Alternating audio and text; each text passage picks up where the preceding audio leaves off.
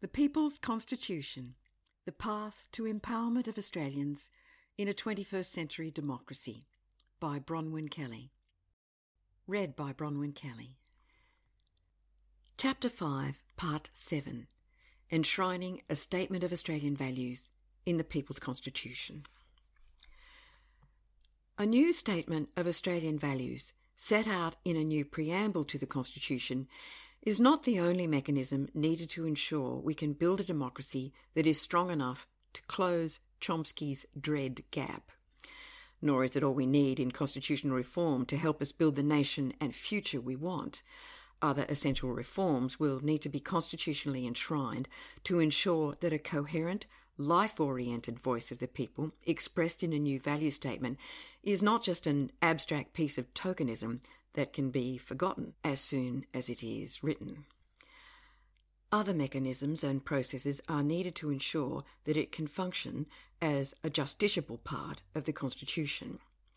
Justiciability of a value statement is essential. Otherwise, laws made under the Constitution can simply become unlinked again from the sovereign will of the people. But it must be acknowledged that it would be very difficult for the High Court to judge whether a law is consistent with that will if all they have to work with is a statement of Australian values. Some more specific things will be required to provide guidance on that will.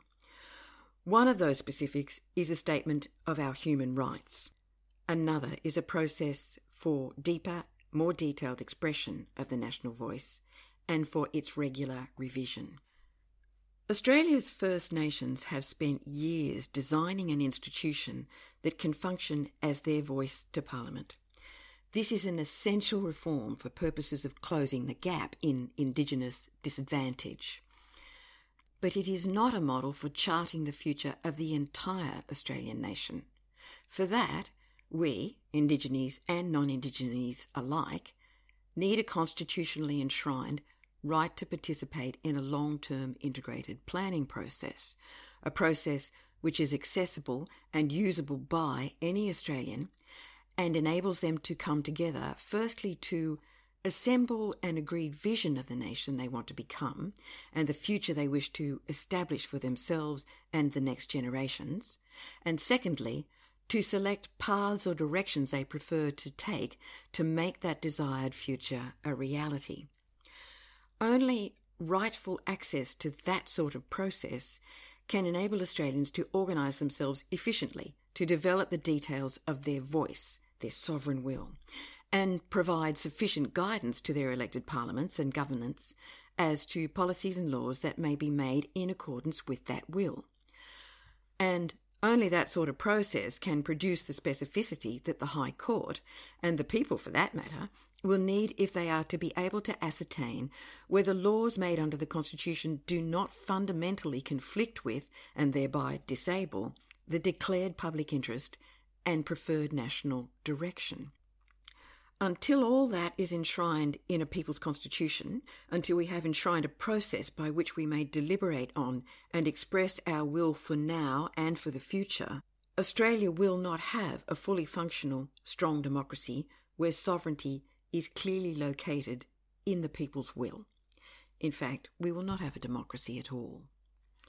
A mechanism for creating a place for the voice of the electors in the Constitution, a right of the people to express the sovereign will for now and the future that can be exercised by diverse citizens in an orderly and efficient manner, that rightful mechanism is essential to the full, proper and stable functioning of democracy and national sovereignty. It is essential to genuine self-government. It also offers the distinct advantage that the people cannot be divided against themselves as they so easily can be now. As such, it is essential to peaceful progress towards a preferred and sustainable future. Fortunately, as I have already indicated, it is relatively easy in a procedural sense to reshape the Constitution to make space for orderly accession of the people's will to the place of sovereignty, and I will elaborate on this in detail in the following chapters. However, at this point, we can make a start on the draft terms of a Statement of Australian Values as they might be put to the Australian people in a constitutional convention or other citizens' deliberative process. Hopefully, this first draft may serve as a useful point of departure or inspiration for a final form of the new preamble that many Australians, learned, political and otherwise thoughtful, have assumed we need since the last Constitutional Convention in 1998. Chapter 5, Part 8, A Draft New Preamble for a People's Constitution, a Statement of Australian Values. Readers should note that the following suggested starting version of a new preamble is drafted on the assumption that it is the Australian people who will, in effect, enact the legislation rather than the Parliament. This may initially shock the elected, particularly those used to feeling entitled to the full exercise of power in a manner of their choosing, and without the need to be accountable for observance of particular standards or outcomes, because none are specified in the current Constitution.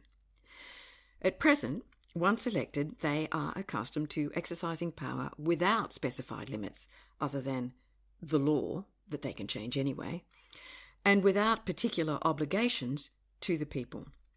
Rather than obliging governments to exhibit responsible government, a benefit we might assume obtains in the Westminster system of government as it is frequently described, the current Constitution enables those we elect to minimise responsibility and avoid accountability.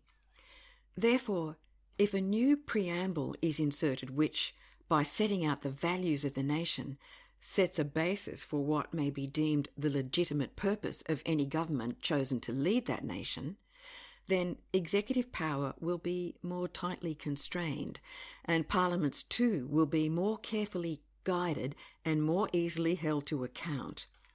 Indeed, that is the point of a values statement in a constitution, unless its inclusion is restricted to mere tokenism and non-justiciability. The chief benefit of a preamble which functions as a genuinely respected statement of the national values is to increase the capacity of the people to explain what national values executive governments must swear allegiance to and uphold, and what we must all understand as the legitimate purpose of the Parliament according to the people that elect its members. The specificity of the statement of values is crucial.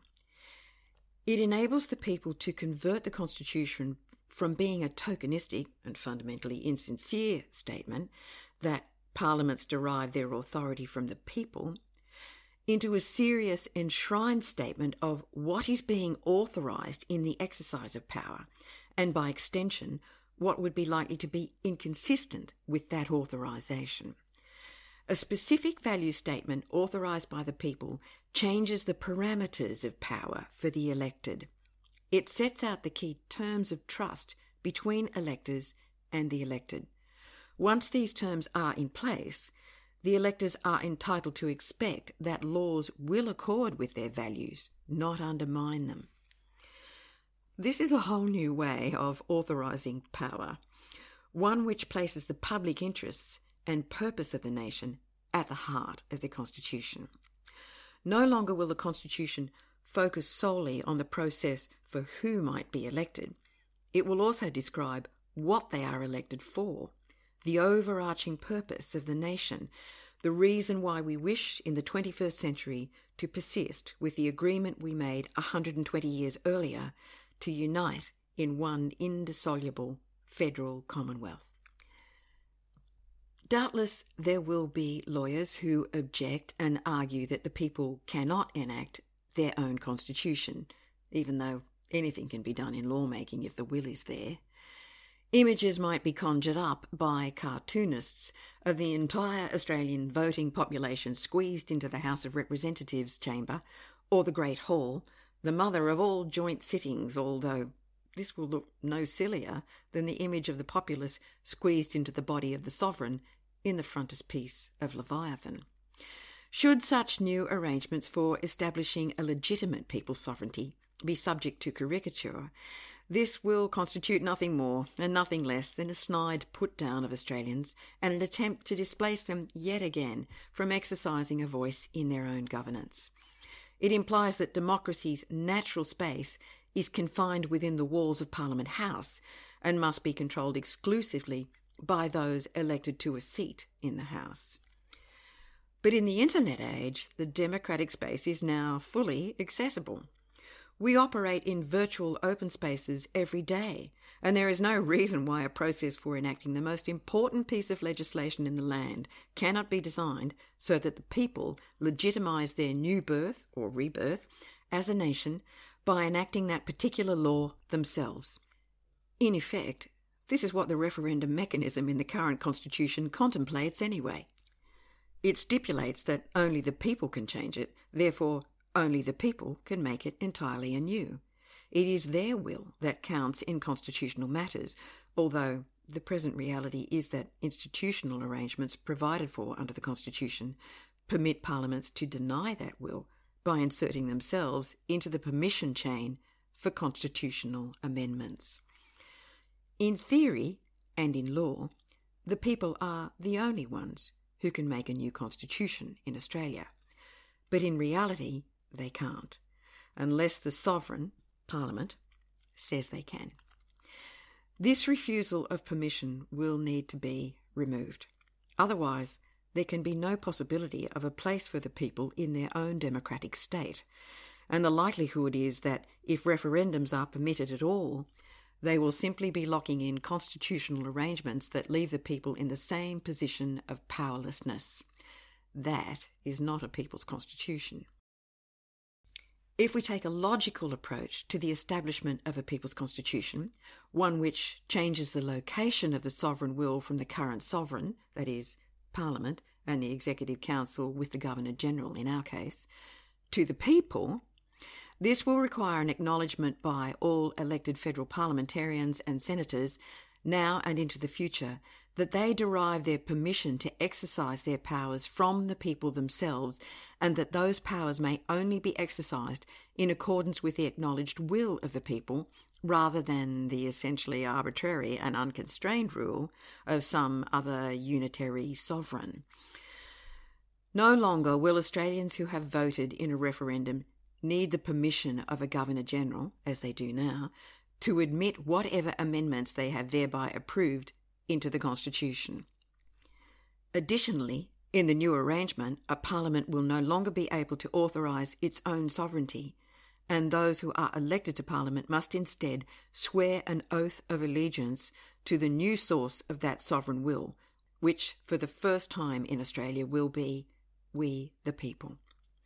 Unless we the people are acknowledged as the enactors of this legislation, we are not the source of power, and any oath or affirmation that the elected might swear, such as the one suggested by the Australian Republican movement that, quote, I will be loyal to the Commonwealth of Australia and the Australian people whose constitution and laws I shall uphold, unquote, will be as false as the oath they take now to bear true allegiance to Her Majesty Queen Victoria, her heirs and successors according to law.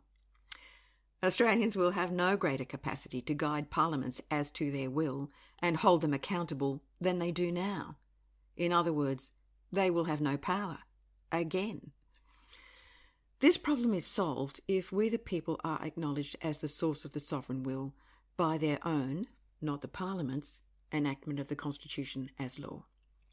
In short, the referendum itself should constitute the enactment. Moreover, once that is acknowledged by the elected when they make their oaths or affirmations, then a whole range of other benefits in governance open up for the electors and the elected alike.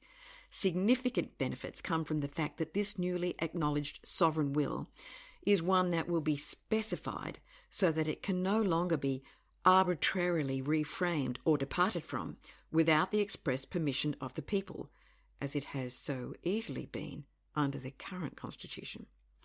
This establishes what I might call a new world democracy, a real one instead of a masquerade, one fit for a nation wishing to start again, and to do so with values that favour full inclusion and equality, in life, liberty, and the pursuit of happiness.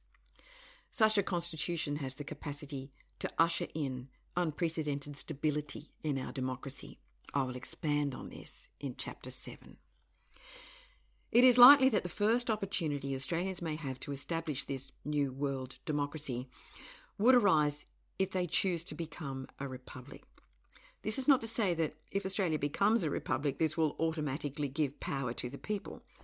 It won't if all that we do upon declaring ourselves a republic is to take the crown off the Queen or King's head and put it on the Parliament, thereby saddling ourselves with the same exclusive, tin-eared, arbitrary power structure we have now, a structure deaf to our voice.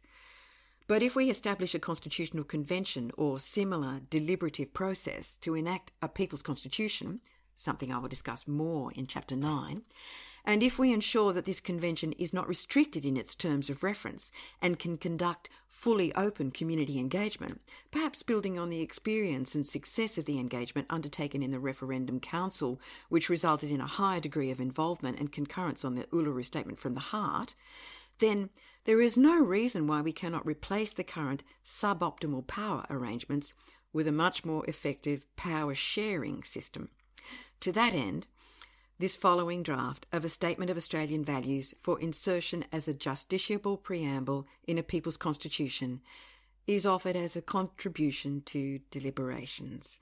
The starting draft is based on the voices of Australians, as they have expressed their preferences for and against various values in surveys and commentary in the 21st century. Should readers determine that I have misread these preferences or neglected something that is important, they should clamour for the opportunity of a constitutional convention to correct the picture painted here, or endorse it if they choose.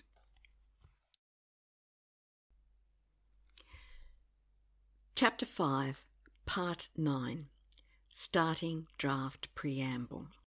Heading: Australian People's Constitution Preamble, Draft for Use in Community Engagement. We, the people of Australia, in enacting this Constitution as sovereign in our own land and in affirming that self-determination and self-governance are our inalienable rights as citizens of the democratic, independent, sovereign nation hereby constituted with a federal system of government and henceforth to be known as the Commonwealth of Australia, place our trust in the parliaments and governments we elect on the following terms: that laws may only be enacted and upheld which demonstrably support the public interest as a whole, the interests of future generations, and the sustainability of the lands, seas, species, and natural resources of Australia as determined from time to time in accordance with processes and requirements of law set out here and elsewhere in this Constitution, and that laws may only be enacted which ensure the maintenance of the human rights of current and future generations as established here and elsewhere in this Constitution, and that laws may only be enacted which are consistent with our values as a nation, these values for the present being specified in the following Statement of Australian Values. Heading: Statement of Australian Values. We, the people of Australia, are at one in this our sovereign will, to chart a course to a future where peace prevails and the common well-being is secured for all in a manner consistent with the preeminent value we place on 1. The safety of all members of the nation and the stability, security and cohesion of society as a whole. 2. Honesty, integrity and ethics in all relationships, in governance and in corporate responsibility. 3. Creation and maintenance of a fully inclusive participatory democracy which exhibits openness, transparency and respect for the voices of all Australians in matters of policy and governance. 4. Universal human rights. 5. Social harmony and appreciation of diversity. 6. Australia's First Nations, particularly in relation to A. our recognition of their rightful and essential place at the heart of the nation's past, present and future. B. Truth-telling on the history of colonisation and the violence and injustice of their dispossession. C. Makarrata, reconciliation with and just treaty between First Nations and non-Indigenous Australians. D. Celebration of the culture and heritage of Aboriginal and Torres Strait Islander peoples. E. Our acknowledgement of their ancestral tie to the land and the sovereignty that arises from that as coexistent with the sovereignty of all Australians, and consequent upon that acknowledgement, F. The equal right of First Nations alongside all Australians to their own voice in the Constitution. 7. Equality and egalitarianism in ensuring well-being and in respect for all, regardless of gender, sexual orientation, age, disability, race, national or ethnic origin, cultural heritage, religious persuasion, or secularity or wealth. 8. Benevolence and compassion for those close to us, for distant communities, and for refugees. 9. Equal opportunity for all. 10. Social justice, meaning fair outcomes for all, fair sharing of national wealth, fair sharing of the burden and benefit of taxation, fair access to services, and equality before the law. 11. Lifelong health, including physical, mental, and societal health and happiness. 12. Lifelong accessibility of education. 13. Lifelong opportunity for expansion of the mind and human creative capacity. 14. Scientific intelligence and research capacity. 15. Unobstructed access to public information and protection of privacy and personal information. 16. Information markets that are properly regulated for the purpose of promotion of truth. 17. National resilience, preparedness for crises, and capacity to avert preventable crises. 18. Protection of the natural environment and conservation of natural resources. 19. The planet, its ecosystems and species diversity. 20. Future generations and intergenerational equity. 21. Freedom of speech, expression, information, peaceful assembly and association, protest, choice in life path and partner, travel, belief, religion, secularity and atheism, political communication, freedom of the press and freedom from discrimination, unlawful or arbitrary detention, political persecution, fear and want.